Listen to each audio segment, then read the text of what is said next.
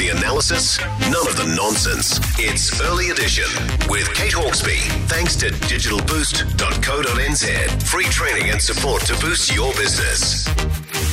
As you'll be aware, we are in Te Wiki o Te Reo Māori at the moment, Māori Language Week, and today is the day the Māori Language Commission want us to get together at midday. Well, not get together, maybe if you're in level 2 you can, and set a record. They're calling it the Māori Language Moment and are hoping to set the world record for most people speaking an endangered Indigenous language at the same time. With us now is the Māori Language Commissioner, Rawinia Higgins. Morning to you.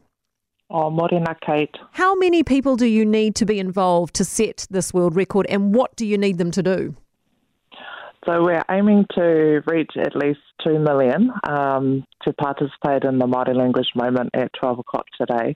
And essentially we just are encouraging people to register at the reomāori.co.nz website, and all people need to do is at 12 o'clock take a moment to either speak the language or listen to the language or participate in an activity. And because it's an online platform, it allows us to try and gather en masse, particularly in these times.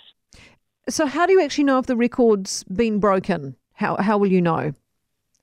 So I understand we have approached the Guinness Book of World Records to see if we can qualify for this, and hopefully if we reach our 2 million participants, then we'll see how we get on with that.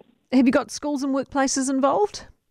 Definitely. So we encourage individuals, but also individuals can sign up their groups, their workplaces, their schools, and we've seen quite a number of registrations so far. So we're pretty optimistic, but we certainly need another push to get us to that 2 million. Is Auckland being in lockdown going to make this a bit harder to get, the 2 million people involved?